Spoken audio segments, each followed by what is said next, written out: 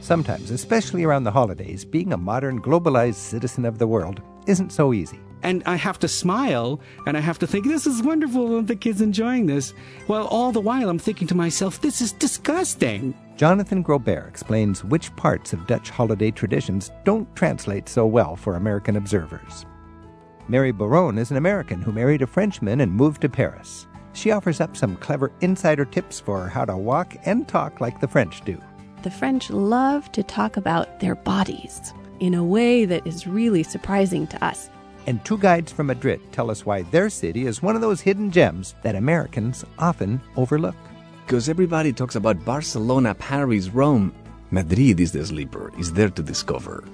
American expats give insights about living in Amsterdam and Paris, and two Madrileños take us on a walk in pedestrian-friendly Madrid. It's all just ahead on Travel with Rick Steves.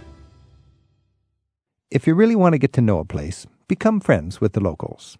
Hi, I'm Rick Steves, and some of my friends from Europe join us today on Travel with Rick Steves to arm us with insider information about the pleasures of living in or visiting Paris and Madrid.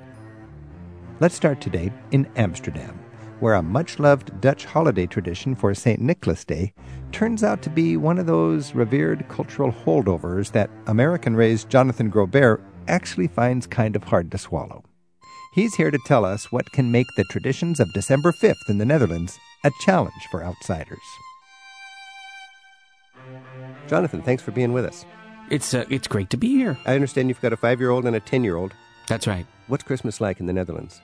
Okay, well, Christmas is not like Germany, for example, where they're really big on Christmas in Germany, Weihnachten, and they have big markets all over the country, and it's, people are drinking mulled wine, and it's really fantastic. Now, Christmas in the Netherlands is traditionally very subdued, and the reason that's the case is because they've already had the gift-giving holiday on the 5th of December. And that holiday is called Sinterklaas. And this is the way Sinterklaas works, okay? Sinterklaas, first of all, is a former bishop of Palmyra in Turkey, but he lives in Spain. He looks like a bishop. He's very tall. He's very thin. He's dressed in white. He has a long beard like Santa Claus, except he's thin. He's skinny, like I said. And he's got a big bishop's mitre on his head with a big old cross on it. And he comes to the country from Spain on a steamboat. And he's the friend to all the children. And he, of course, is bringing lots of gifts. He hangs around for 2 weeks. He turns up in every shopping mall and in every school. And he's never alone. Okay? And the holiday is otherwise very nice, and the kids sing these songs, and they're eating all this kind of candy, and they're having a great time, and they just can't wait for Sinterklaas to come by. But the problem is this. I am an American, and Sinterklaas has his little helpers, and his little helpers are called the Black Peters. And the Black Peters, the Zwarte Pieten, are men and women, white men and white women in blackface, with big, giant red lips and afro wigs on, dressed up like little medieval clowns. And they serve Sinterklaas, and they are sort of his hitman in a way, because if you're naughty, then the tradition is that the Black Peter will come and he will hit you with a stick, and then he will put you in his bag, and he will kidnap you and bring you back to Spain. Whoa. Okay? You just couldn't do that. That went out with the minstrel shows here. Well, no, of course you couldn't do that in the United States. And of course, as an American, when I saw this imagery, I was thoroughly appalled. Oh, my goodness. And I have a problem with this. I have a problem because as a dad, I have to pretend to go along with all of this because my kids love it, especially my 5-year-old now, but also his older brother before him, I had to sing the songs, and I had to gleefully accept the candy from the Black Peters, from the blackface minstrel little black Sambo imagery that I'm being presented with, and I have to smile, and I have to think, this is wonderful, the kid's enjoying this. Well, all the while I'm thinking to myself, this is disgusting. This is not how I was raised. When the kids get older, we have to tell them that Santa Claus is not real, and then when your kids get older, you got to tell them that blackface is really not okay. You know what? I sometimes it slips out. Oh, no. Sometimes it gets out there, and I have to bite my lip because I don't want to spoil it for them because as little kids, Right. They're completely innocent of these things like racial tension and imagery and the semiotics of race, But, Jonathan, you get a lot of that in Europe. I was just in Venice, and they had a chandelier with a bunch of African heads on all of the candle holders. And there's this old-fashioned racism that survives in the decoration of Europe, which is just really quite shocking. And I didn't realize it even spills into holiday celebrations. That's right. And the thing is, what's really interesting lately is that it's becoming a real point of cultural contention, because there are a number of people in the country these days who do think it's wrong. But anybody who stands up openly and says that they think it's wrong gets shouted down. There's at least 4 or 5 other people who are willing to shout them down. Now, this is the Netherlands, right, where all shades of opinion are tolerated normally, right, where pretty much anybody can say anything. And this is a genuine holy cow where if you touch it and you become critical, people get genuinely upset at you. Here's a perfect example. Last year, a Dutch black guy was standing at a Sinterklaas celebration, and he was wearing a T-shirt that says, "Black Peter is racism." And that's all he was doing. We know that's all he was doing because somebody filmed him. He was literally standing there. He wasn't saying anything to anybody. And the cops came over, wrestled him to the ground, and took him away. Whoa. So in the Netherlands, that's one no-go area. You don't mess with Black Peter and Sinterklaas. That's right. What would Sinterklaas do if he had no Black Peters?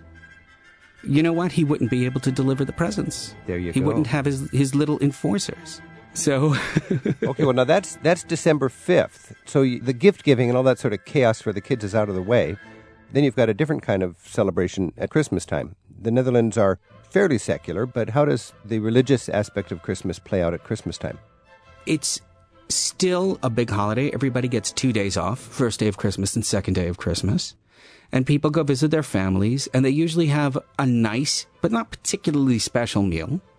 And it's quiet. People see it as quiet. And there's no gift giving for the kids at Christmas then? Maybe a little. Okay. Nothing big. I mean, all the really big gifts, you know, the Wiis and the Nintendos, those have been given at Sinterklaas. That was 20 days earlier, yeah. That's right. So the little gifts, they'll get a small gift or something like that, something symbolic. Okay, Jonathan, so you have your Sinterklaas festival on December 5th. You get your cozy family time at Christmas, actually. And then how do the Dutch celebrate New Year's Eve? They celebrate New Year's Eve by trying to blow each other up. Explain. It's only legal to sell fireworks for 3 days out of the entire year in the Netherlands. Those are the 3 days before New Year's Eve. Wow. Oud en Nieuw, as it's called in Dutch. And each and every year, numerous fires are started throughout the country. People become amazingly irresponsible, and that includes me. And they literally spend millions and millions and millions of euros just buying lots and lots of fireworks. And at midnight, they go off all at once. And it is, I have to say, it is pretty spectacular. It's amazing. You know what's interesting, Jonathan? The Dutch, the Netherlands, it's the most densely populated part of Europe. And a lot of my Dutch friends tell me we live like as regimented as if we're in a jukebox, you know. And it's just everything is super organized and very logical. But it also seems that the Dutch really vent when they can. You've got your Queen's birthday. That's a huge deal. And it sounds like you do the same thing on New Year's Eve. You know what? I think there might be something to that. Yeah. People are pretty controlled, but when they get these moments to be legally out of control, they grab it with both hands and go for it. Sure, right. They do. Sure. Well, I hope you and your kids have a great, great Christmas. How do you say Merry Christmas in Dutch? It's prettige kerst. Wow. Yeah. Don't try and say that 5 times with crackers in your mouth. All right, Jonathan, thanks for joining us. Good luck parenting through all that Black Peter confusion. Een prettige kerst en een gelukkig nieuwjaar. Oh, that's a good one, too. Happy New Year is what? Gelukkig nieuwjaar. Whoa. That is Dutch. That's all I know. That you could listen to that and you go, that must be Dutch. Thanks again, Jonathan. You're welcome. Jonathan Grobert has been a host at Radio Netherlands ever since the waning days of the Happy Station on shortwave. However, recent austerity measures have cut deep into Radio Netherlands, and Jonathan's program, The State We're In, is one of many that have been dropped. So Jonathan has a little extra time to share some more about life in the Netherlands, and he'll be with us next month on Travel with Rick Steves. He'll be back to explain some of the political issues that have kept things really hopping in the Netherlands in the past year, and what the Dutch politicians expect to be dealing with in the year to come. Scandinavia also has an early holiday tradition, one that dates back to solstice observances in pre-Christian times. Marita Bergman from Stockholm joins us now to illustrate how December 13th, that's Santa Lucia Day, is a cherished pre-Christmas gift-giving holiday in Sweden. Marita, happy holidays. A big day in Sweden is Santa Lucia Day, right? December 13th. Yeah, that's true. It's a special day. It's a day when we greet the light coming into the dark period. We start in December and especially at Lucia to greet the light coming back. Greeting the light. And it's done with adorable little children with crowns of candles on their heads? Yeah, in every school, in every elderly home comes children. A little parade of children bringing good cheer. Yeah, there are smaller children with Lucia, which normally is an older girl then, with this crown of living lights, candles. Actual in candles the hair. on her hair. Not with the smaller ones, but No. and then they are singing their traditional songs. And do they bring goodies to the old folk? They bring cinnamon cookies. Cinnamon cookies. And also saffron buns. Who's jultomte? Jultomten, that is a man that comes to everyone's home with smaller children. So he's the Swedish Santa Claus. He is the Swedish Santa Claus, Jultomte. yes. Is he fat? Yeah. He's fat, he has a beard. I understand in Sweden there's some interest in writing on the wrapping paper rhymes. Yeah, on the presents there is a kind of something written in it to give a clue what there is in the present. Oh, so actually the parent or the person working for jultomte will write on the paper a rhyming poem making clues to what's in the package. Yeah, true. And it has to be very, very mystical. I mean, it can't be too clear what is in it. So the better rhyme you have done, the more you have to think. And the children, of course, the parcels lying under the Christmas tree can go and sneak and read also before. Oh, when I was little, I would shake the package to try to find what's inside. I could make a noise. Yeah. But here, you can read the puzzle in the poem that the parent wrote on the present wrapping. That's true. I love that. Now, what's the traditional food and drink of Christmas in Sweden? We drink this spicy wine, which we call glögg. Glögg. And that is a kind of a sweet wine, which is then spiced with different kinds of spices. Very, very, very good. It's a hot wine. It's a hot wine, and you can get it also quite strong. Well, it's about 20% alcohol in it, so it can get quite joyful on Christmas Day. We have Frosty the Snowman and Rudolph the Red-Nosed Reindeer. Is there a song in Swedish that sort of everybody knows and everybody loves? If somebody can play the piano, they'll try it. Of course, there are those ordinary songs also sung all over, like Silent Night and so on. But then we also have songs which we are singing, dancing then. If we have a lot of space at home, we are dancing around the Christmas tree all together, holding our hands. So this is not just in fairy tales or romantic movies, but the Swedes will gather and hold hands in a circle around the tree. Yeah. Marita, thanks for a look into Swedish Christmas. Can you give me a Christmas sort of greeting in Swedish? We say God Jul. God Jul and Gott Nytt År. Happy New Year. God Jul and Gott Nytt År. Yes. Tack så mycket. Varsågod. Next, Mary Barone has insider tips for how to walk, talk, and act like a Parisian. And later, we hit the streets of Madrid for fun with a couple of local guides. We're at 877-333-7425. It's Travel with Rick Steves. Paris is admired by people all across the world as one of the most elegant cities anywhere. And one of the ingredients that makes it so special has to be the confident poise of its citizens. It didn't take long after newlywed Mary Barone left America to notice the little things that characterize the typical urban sophisticates of Paris. Things that sometimes lead to misunderstanding between our two cultures. Now, she coaches Americans visiting Paris on how to fit in with the French. It's in a tour she provides called How to Walk Like a Parisian. Mary, thanks for joining us. Thank you, Rick. So you do a tour. Is it for Americans that don't understand French culture? What's the idea about the tour? That's exactly it. It's for travelers who want to come to Paris and who want to fit in, who are maybe a little bit nervous about the French, maybe heard a few bad things about the ways French can treat Americans, and really want to get in on the ground level, sort of know how to order, how to shop, how to not look silly. I found so many people have preconceptions about the French, and a lot of time they're negative. What do you find the major preconceptions that Americans have about the Parisians and might be misguided? I think the French can come off as a little cold and a little bit judgmental. And I think that part of that is just big city culture. You know, Paris is a big urban space, so people have got their urban faces on. So there's not a lot of smiling and hi, how you doing kind of stuff. You meet a small town French person in Burgundy, they're going to be a little different than a Parisian. Yeah. So that's part of it, is a kind of an urban aggressiveness. And then the other part is maybe being a little judgmental. The French have a pretty nice lifestyle, they think. And they think they've got it figured out. They really think they've got it figured out. And so if you're doing something a little bit outside of that, they're looking at you maybe like, when are you going to get enlightened? Let us show you how to do it. Maybe you should get on our stuff here. You take a group around Paris, a bunch of novices, and on your tour you advertise that you teach them how to walk, eat, look, and talk like a Parisian. How do you walk like a Parisian? Quickly. You also have to treat Parisian sidewalks like freeways. So you would never stop in the middle of a freeway. You would never stop in the middle of a French sidewalk.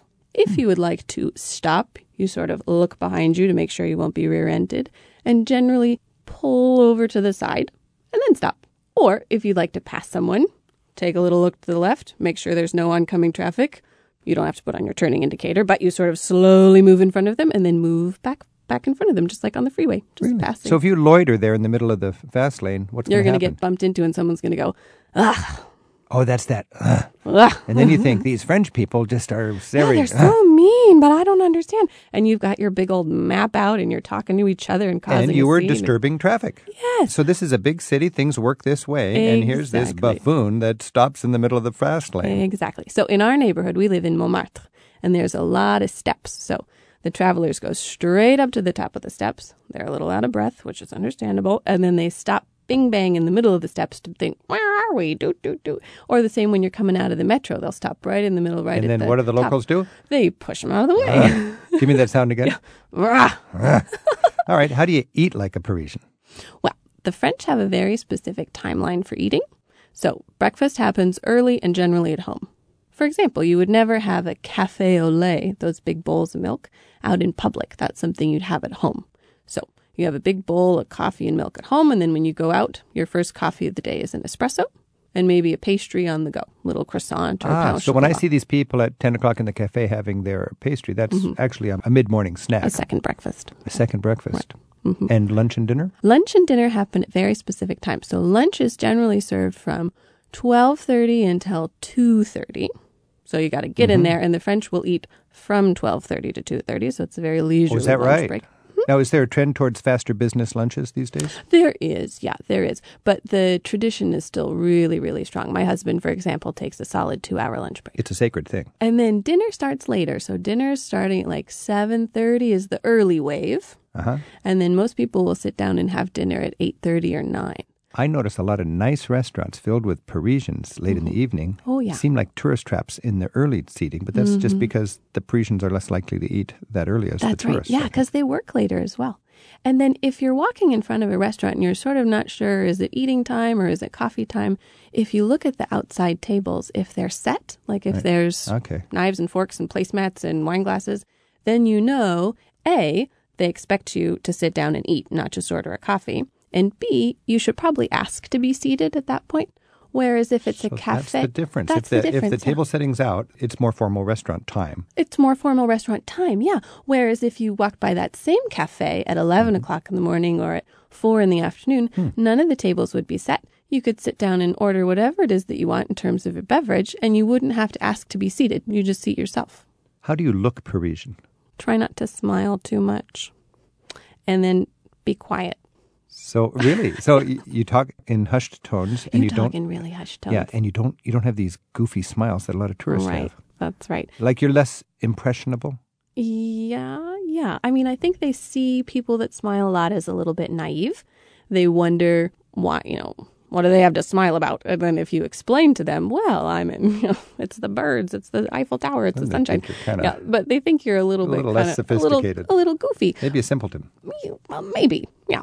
And so if you're a French person, you're happy to smile if you've got a good reason, but they don't see smiling recreationally as worth a muscle usage.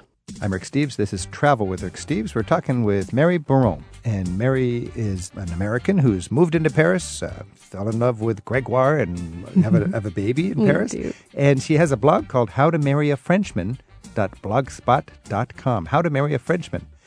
Mary, you talk in your blog, it's so fun to read this blog, by the way, about conversation and how the French really want to get down to meaningful things in a conversation. And that sometimes puts us in an uneasy situation. Mm-hmm. Explain. Yeah, they really do. I think they, religion, politics, your job, all of these things can be a little bit touchy, but the French love to talk about their bodies in a way that is really surprising to us. Okay, so you're a French woman. I'm going to just say, hi, how you doing?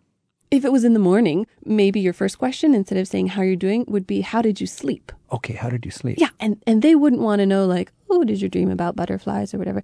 The answer would be like, well, with the Chinese food I ate last night, I was really sweaty and I kind of rolled over and had a cramp in my neck, or, I slept really well because the window was open, but my nose was running. They just really, it's a very sort of scientific, biological answer they're looking for. And if you've gained a little weight, would people... That's a fantastic thing to talk about. Yeah. How are you doing? Oh, well, or better, my mother-in-law, when I ask her how anyone's doing, oh, well, she lost weight. She's looking fantastic. Oh, well, gained a few pounds, but it was the winter. So it's just part of the how are they doing is a physical update. So if you wanted to talk about even your bowel movements or how your digestion was going, a French person would be really eager to. They'd be willing to do that. Oh, yeah. They'd ask you follow-up questions.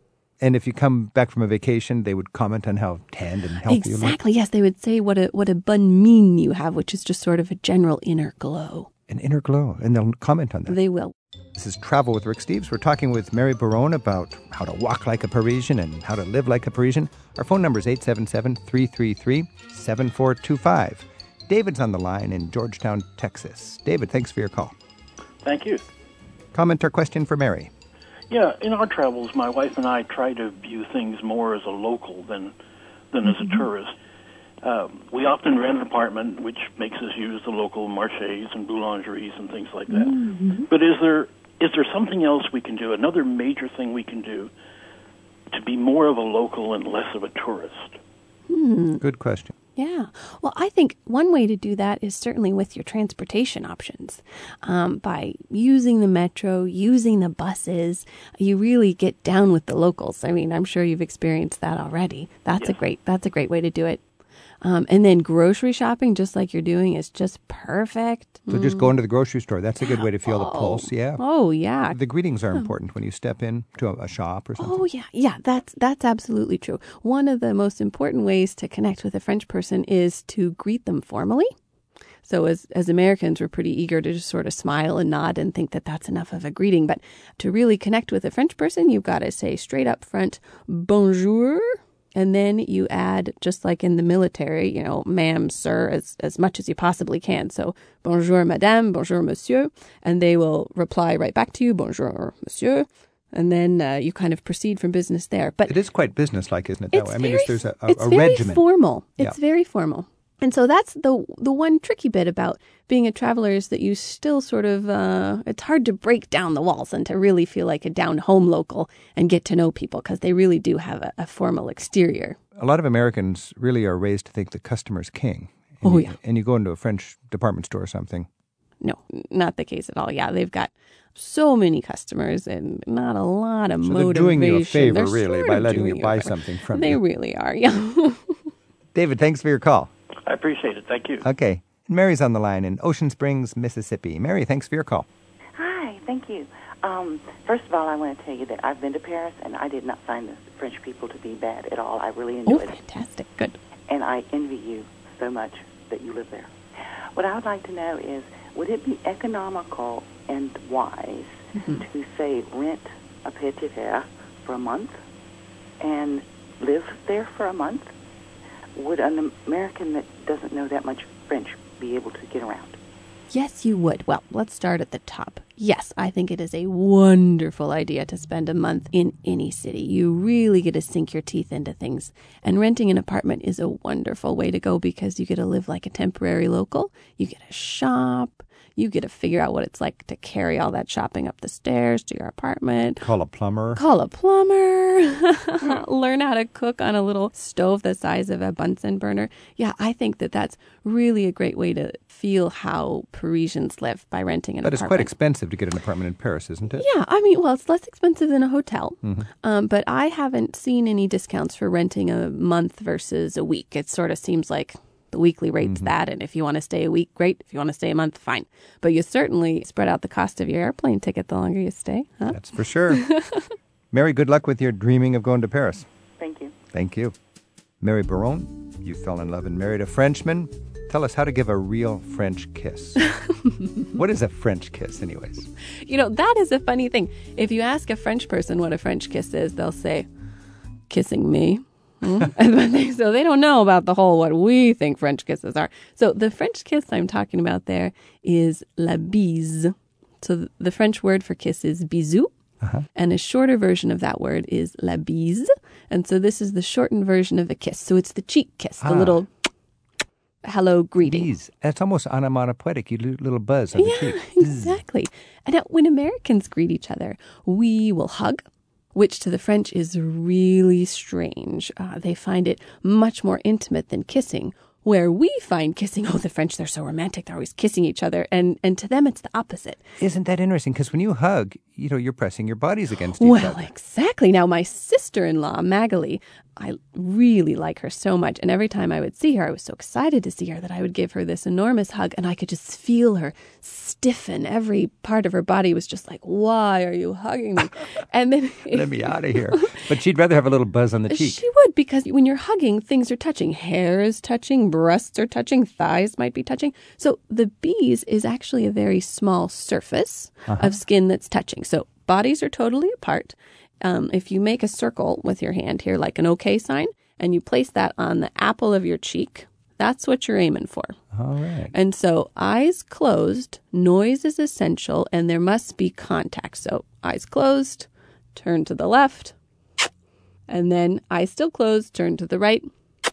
Now, the placement of this circle, depending on what you want to communicate, varies. So a very just so my OK one. circle is on the bony part of my cheek. The bony part of your cheek, yes. Okay. For ladies, where you would apply Give the me blush. another little kiss right there, please. Yes, a little. Okay. And then the other side? Mwah. I'm liking this. Yes. And now, if you wanted to communicate that you are slightly more interested in this person, this zone might migrate towards the lip. Okay, so the far corner of the lips, but still on the cheek. Still on the cheek. Okay. Or if you're really trying to get a message across here, the lip-to-cheek ratio would change and maybe more lips, less cheek. I mean, there's a huge range of subtlety here, depending on what you're trying to say. It's quite a subtle little dance. It is. This French kissing, this little bisou, or what do you call it? La bise? Yeah, well, bisou would be a full-on kiss. La bise. La bise. So you go to the market. In fact, that would be a good little assignment for your students on the How to Walk Like a Parisian tour. Go to the market and observe people enjoying la bise. Yes, exactly. Or try and give someone a bisou. Now, this would be an aggressive move for a tourist who might really feel like this is outside their comfort zone. But if you went to the same flower shop every day, or you were introduced to somebody, this is my friend who lives in Paris, or somehow you made some kind of a connection with a Parisian, you could immediately go in there for a bisou. And what you would do is you'd close your eyes and just kind of stick your head out a little bit, like a turtle coming out of its shell, and they'll just come at you. Yeah, like when I go to the same restaurant 3 nights in a row, after a long day of sightseeing, and I'm just comfortable in my neighborhood, I go to this little corner restaurant. The woman her and her husband run this place, she greets me like an old friend on the second night. Sure, There's a case where I could close my eyes and stick out my lips. Oh, yes. And she would give me a bise on that bony part of my cheek. Yes, yeah. And then the number of bisous changes. So in the south, there's more. In the north, there's less. Paris sort of is a two-cheek standard. Okay. But I just let myself be guided. I just keep on, I'll just give you a bisou all day if you want. However many you want. And also you can eventually insert conversation in there. Hi, how are you? Great. I want to go to the market now and observe that. That sounds just wonderful. And when you're in Paris and you're enjoying the whole rhythm of life, a big part of it is eating and being comfortable in restaurants. Yes. So just as we have to be comfortable with our conversation, the way we walk and the way we look, and when we go to the restaurants, some American travelers are just frustrated, stopping in their footprints almost. They don't know how to get a table. They don't know how to get a waiter's attention. First of all, you go to a restaurant, how do you get a table? How do you seat yourself? Right. Now, there's not going to be a host or hostess stand like when you're walking into a restaurant here. So you just open the door, close the door. The French are wary of drafts. And then just sort of hover by the door until someone comes to see you. And it's going to be a quick interaction. It could be a waiter or barman. Someone's going to look up and sort of just say, oui, bonsoir. What do you need, essentially? Right. And then you just want to indicate the number of people you need. Pour deux, s'il vous plaît. Yeah, pour deux or un. And you can show with your fingers if you like. And he'll motion to you sit down. When in doubt, ask. And pour to get deux the waiter's attention when you want to get something going on. Yes. It's no more this garçon. That must be so annoying. No snapping, no garçon. It's all about eye contact. You don't even have to say, excusez-moi or excuse me, sorry. Just eye contact. Just eye contact. Servers are trained to be the most discreet as possible. So they're weaving in and out. They're not going to squat by your table and say, hi, my name is Joe. I'm going to be your server tonight and write down their name on it. None of that. They want to be as minimally involved as possible in your meal. So if you need their attention, you look up. They're going to be looking for people looking for them. And they'll come over as soon as they can. And they might not be in a hurry. But you shouldn't be either. You're on vacation. Talking to you, Mary, about the fine points of fitting in as a temporary Parisian and as a traveler, I think we need to observe. That's a big part of it to be successful. That's right. I think we've just got to turn down the volume. That's another giveaway for us because we're pretty loud in restaurants. So just be quiet, take a look around, and then take note. See the small things that are happening. And that's as important as going to the great cathedrals and museums. It's sitting in a cafe and getting it right. And observing, staring at a painting, looking at the details. Sit in a cafe and look at the details. It's fascinating. Mary Baron, merci beaucoup. Bisous.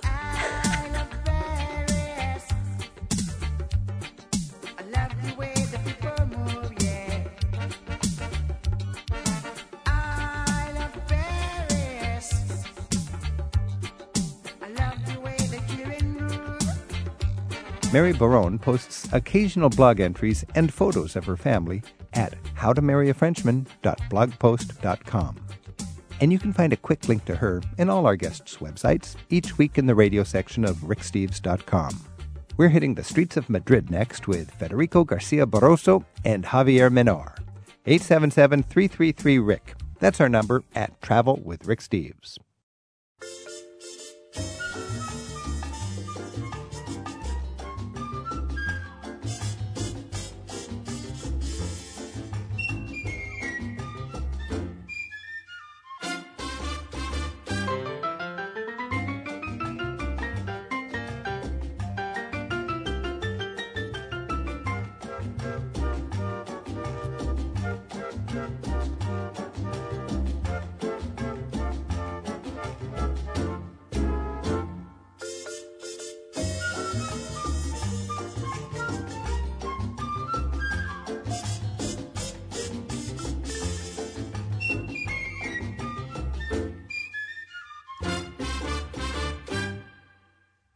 The best way to see any great city, I would say, is on foot. And we're going to do a great city called Madrid, the capital of Spain, on foot right now. And we're joined by two wonderful local guides from Madrid, Federico Garcia Barroso and Javier Menor.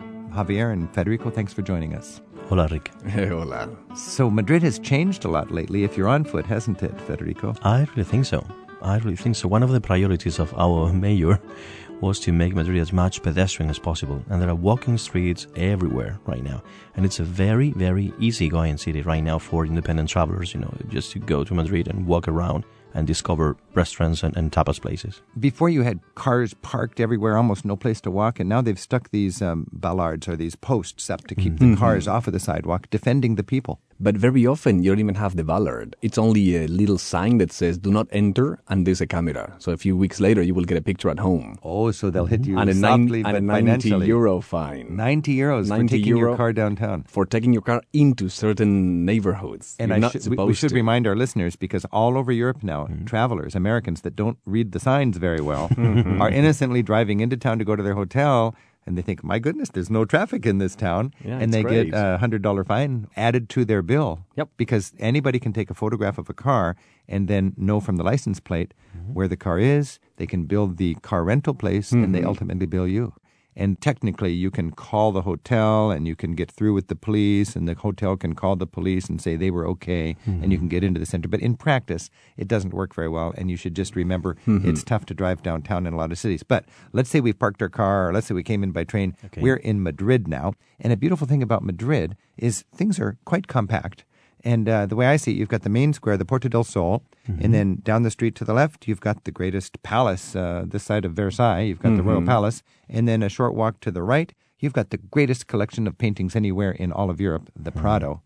And basically, you can walk very nice, wide streets from the palace all the way to the Prado. A few yards are not that comfortable, but most of it's a very nice walk. I was just thinking about the Prado. It is my favorite collection of paintings anywhere in Europe. Why does Madrid have all this great art? Thanks to the Spanish royalty. Actually, there's a history of the Spanish royalty, the owners of all this legacy.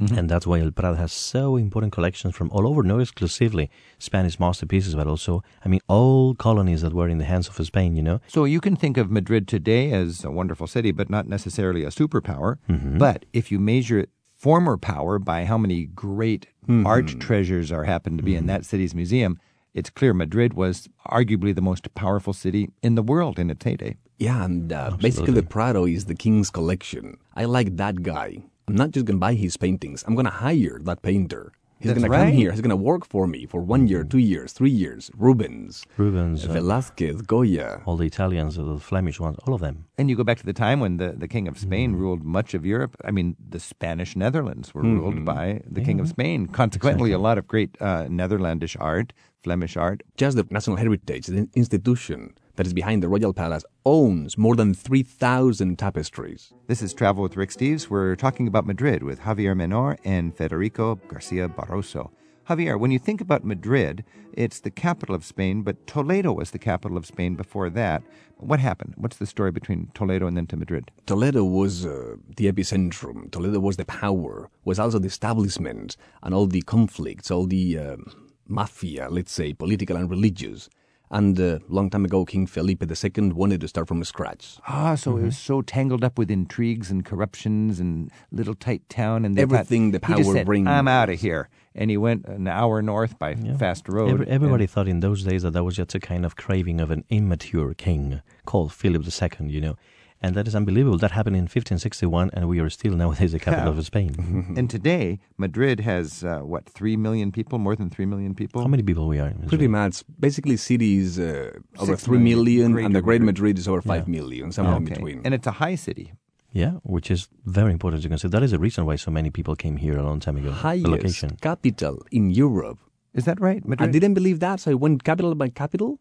Everybody would think about Bern. Switzerland, yeah. Switzerland, Madrid Bern. is higher altitude than Bern. And I've been there in the off-season. When you can get hit by a snowstorm, it can be very cold in the center of Spain. It happens. It happens. You know that we have a monument.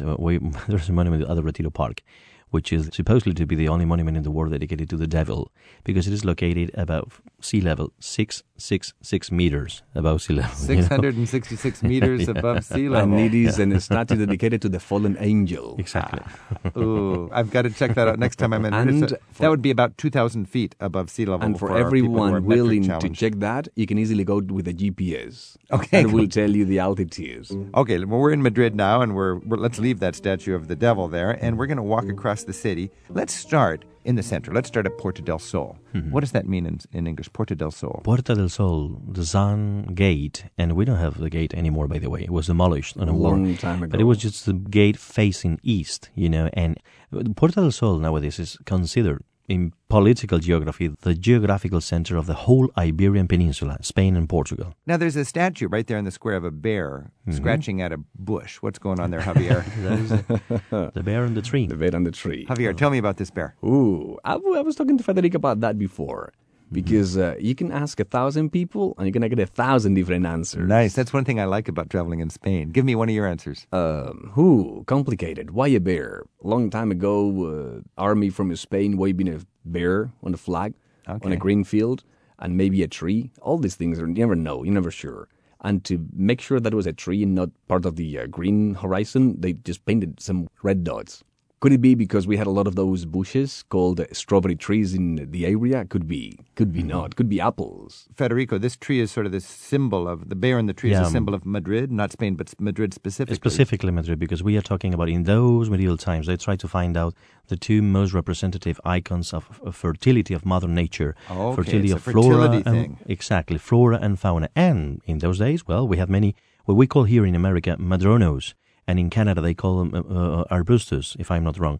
That is a short tree, okay? With little berries. With little berries, Grows exactly. There's a wrong translation about that as a strawberry tree. It is actually a madrono or a arbustus, and that is quite easy to find in central Spain. But I also saw those trees in Vancouver Island, by the way, so they are everywhere. But from that, the Madrileños make a liqueur. Which is so sweet. And we all know that bears, they have a sweet tooth, and that's why the bear is climbing up the tree and trying to get that. To get those berries, and you love that drink now for its sweetness. It's eh? a sweet liquor. There is a bar downtown called El Madroño. You can get shots of that liquor, Madroño liquor, on a little shot glass. Yes. Made of biscuit and chocolate. Yes. Oh, So that's you nice. you drink the shot and you And eat then the you glass. eat the glass.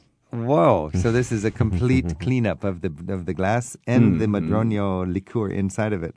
I'm talking with Federico Garcia Barroso and Javier Menor. We're talking about Madrid. And when you walk around this Puerta del Sol, there are wonderful shops. There's a bakery called the Confiteria La Malacuena. Ah, the Mallorquina. Take me into there. What are you going to see? What are you going to eat? Well, that is a paradise for people who really like sweet things, Do not expect a fancy place with nice Yeah, this tables, is a great real- service. This is cheap. This is working class. There's stuff Exactly. coming right out of the oven. And they just go there to get those Napolitanas. Napolitanas coming from where? From Naples. And 2 floors. Downstairs, you can buy something and take it with you. And upstairs, you can sit down. And you get a nice view of the action on the square from upstairs Yeah, also. it's a very nice place This is to a watch beautiful people. place. So now we're walking across Madrid. You can find shops that will let you get a little peek into the culture. There's you can find a shop selling fans. Yeah, Casa Diego right there. Fan is part of the Spanish culture. Yeah. Between May and September, 80% of the women are going to have a fan in their hands. And many men. And many men. Too. Of course. Is there still a language with the fans? No, not only like in the old days, like I will meet you at 5, I'm single, I'm married. Oh, No. they used to have that sort of symbol. Oh, huh? yes, they now could they just really can text talk. each other. Before But that age of yep. texting, Little you had things your like fan. fan half open, touching my left shoulder. I might be, I don't know, it might be I'm single. Fan half open, touching my right Is that shoulder right? means I am married. That sort of things. Now you might also find shawls and hair combs in these shops and many yes, different of course. traditional. That is quite traditional. And some of those places, of course, you will find some devoted people that they just go to get those head combs, for some specific festivities, music festivals, religious parades, and all that stuff. Now, just around the corner, there's a street called Calle de la Montera, and it's lined with teenage girls. How do you know it, Rick? Because I go there, and it's lined with teenage girls looking like they're on a cigarette break, and they're all prostitutes. What's the story with prostitution in Madrid? It's amazing how in the open this is there. It's not legal, but it's not illegal. It's in between. That means it is not regulated, but it is not against the law. So that's why you see them on the streets. The only thing police officers could do is ask for a green card if there's foreigners. Because a lot of them are immigrants. I could say most of them in Montera Street. Yeah. And that's it. A tourist will invariably find themselves walking up the street and seeing that. But if you continue going farther across the Via Gran Via. then Via. it becomes dangerous in my experience. No, Oh, really? no, Not no. anymore. Okay, so it's getting nicer. It is the neo Much hip more. section of Is Madrid. that the new hip section? Uh-huh. Yes, it is. Okay, but a few years ago, I went in there and I felt like I got to turn around and find my mother. But right now there is a street called Desengaño and Ballesta. They're behind the big Telefonica building. That's right, yeah. Right, first skyscraper in the city 100 years ago. And Desengaño Street, Ballesta Street, are the neo hip streets because you've got the really nice, fancy shop. What would I go? I would go to a cafe or a bar? Yeah, or you what? have quite a few nice cafes there. All right, we're talking about Madrid. This is Travel with Rick Steves. We're joined by Federico Garcia Barroso and Javier Menor. Our phone number is 877-333-7425. And Tom's on the line in Hartville, Ohio. Tom, thanks for your call. Thank you. We were there last fall, and we were in many of the areas that you were discussing, including the Prado Museum and the Retiro Park. So many of those areas, but we were thinking of, when we are going back, to go beyond. And I don't mean like 100 miles, but maybe just 4 or 5 miles. What would they recommend for us to hop on the metro, to just go a couple miles further to see what else is available for sightseers? You don't have to go that far. Right behind the Royal Palace, we have the new, latest, hottest spot in Madrid, and it's the river. Because the riverbanks, approximately 6 miles of riverbanks, it used to be traffic, ring roads. But a few years ago, those roads have been rebuilt underground, and the riverbanks, now it's a continuous 4-mile park on both sides of the river.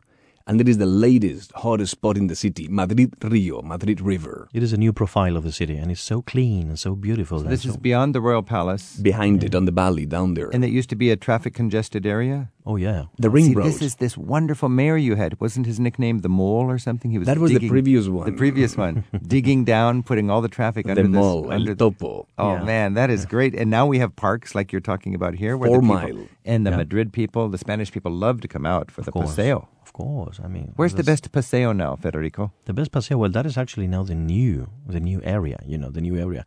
But I have to say that no matter where you are, everyone really enjoys to go always to downtown, to the center, because there are more and more and more walking streets and no cars. Tom, when were you in Madrid last? Mid-September. And did you get out and enjoy the paseo? Yes. I enjoy just watching people. So that's always a sight, to just watch people. When we would go to a restaurant, we would go, say, 10 blocks beyond to get away from the crowds to go to restaurants. You know, I would sit outside. A lot of times in a cafe, you see there's 3 tiers of prices, one at the bar, one at a table, and one outside in the terrace. I'll pay double for my café con leche, sit outside on the Plaza Mayor. That's the greatest piece of real estate in Madrid, and just watch the people. That's a show. Mm-hmm. That's true. I mean, just sit down and enjoy the views. You know, Tom was talking about getting out of the city a little ways. I remember catching a bus from the Prado and going straight out to the 2 skyscrapers that sort of face inwards. Plaza Castilla up north. Yeah, Plaza Castilla. And you can get out there and walk around, and this is very striking. Tell me about that out there, this really modern architecture. Yeah, that is actually the new Madrid. The 4 colossus, those 4 huge towers that are right there. That is the new business center, and it's still now under construction. You know, we have those 4 towers that you see from everywhere because they are just huge. And a lot of travelers never get out of the central zone that we're doing on foot, but you can, for a couple $, hop on that bus, ride it all the way out to the end. It's sort of the gateway to the north, isn't it? Exactly. There's a northern gate, yeah. A couple of those towers, 800-foot towers, they have restaurants around the 30th floor. 30th floor, that must be so you've got great views. Tom, there's some ideas for you. Thanks for your call. Thank you, and it's a pleasure being on your show. Thanks. You, and happy travels. Thank you. When you're in Madrid, you can walk from the main square, the Puerta del Sol, over to the historic sort of square, the old historic center of the town, the Plaza Mayor. And this is just really the community living room in a lot of ways. Totally. There we find the roots of Madrid. You know, when we guide people in Madrid, we just show them the old Madrid and the new Madrid, the Madrid of those Habsburgs, you know, just before 1700, and the Madrid of those Bourbons after 1700. The Plaza Mayor is, I would say, the most charismatic place in Madrid. One of the best examples of Castilian classical architecture, I would say, Madrid, and Salamanca also has a beautiful square. This is sort of the living room of so many cities, people living outdoors, and this is the elegant place where everybody can go. And just for the price of a cup of coffee, you can sit there and feel the pulse of Madrid. I don't have a driving license, you know. I was about to say I don't have a car. I don't have a driving license. I don't need to drive a car. I just go walking everywhere, you know, and that's what I do in my city. And if I'm late, I take a taxi, which is quite inexpensive, by the way. I know so many Europeans that just have not gotten around to learning how to drive because why bother? You've got such great public transportation. By the way, most of our cars are stick shift. Is that right? Well, that's a problem for a lot of Americans when they go to Europe because you ask for an automatic and they go, what? Okay. Hey, Javier, when you're on the Plaza Mayor, this main square, you've got a chance, if you don't want to go to a bullfight, to actually go into a bar that is filled with aficionados of bullfighting. Yeah, with sort of paraphernalia there and the heads of the bulls who already fought in the ring. They're hanging there, lots of pictures. Incredible gory photographs of matadors getting gored, actually. Yeah, it happens every now and then. And it's quite a macho thing. I mean, you've got Che Guevara, you got Robert Kennedy, El Cordobés, Francisco Franco, all there with the matadors. Women, they're crazy about the hot matadores. Most of them are really handsome boys, really thin, sculptural bodies. With tight pants. And no underwear. Yeah. Is that right? Uh-huh. All right. Well, I don't know where to take that.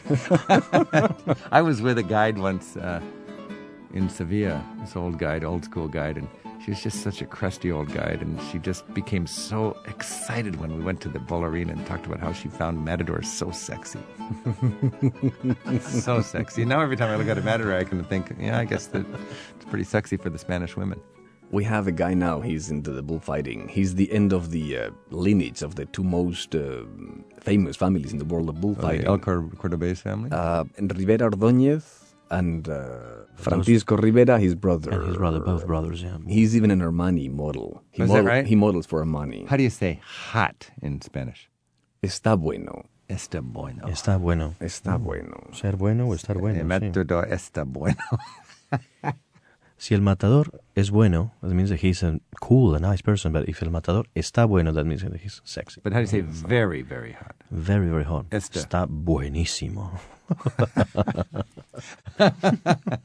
Okay.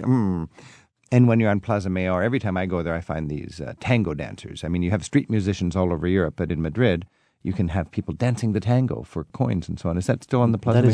That is a way to see how the Latin American community is quite important in our country, because we have flamenco dancers, we have tango dancers, we have other kind of dancers, but I really like those ones. The tango dancers are really, really good, and they just spontaneously, there they are, in Plaza Mayor or next to the Royal Palace, and it's so elegant, so beautiful. People really enjoy that. They're full of soul and passion. And it's so Spanish. Obviously, they're basking. Then they will ask for some money. But it's a free show. It's a great people show. Enjoy. It's well worth a couple of euros. And that's just the beginning of Madrid. There's so much more of Madrid to discover, the highest capital in Europe. I call Madrid the sleeper. The sleeper? Madrid is the sleeper of Europe. It really is. Because everybody talks about Barcelona, Paris, Rome.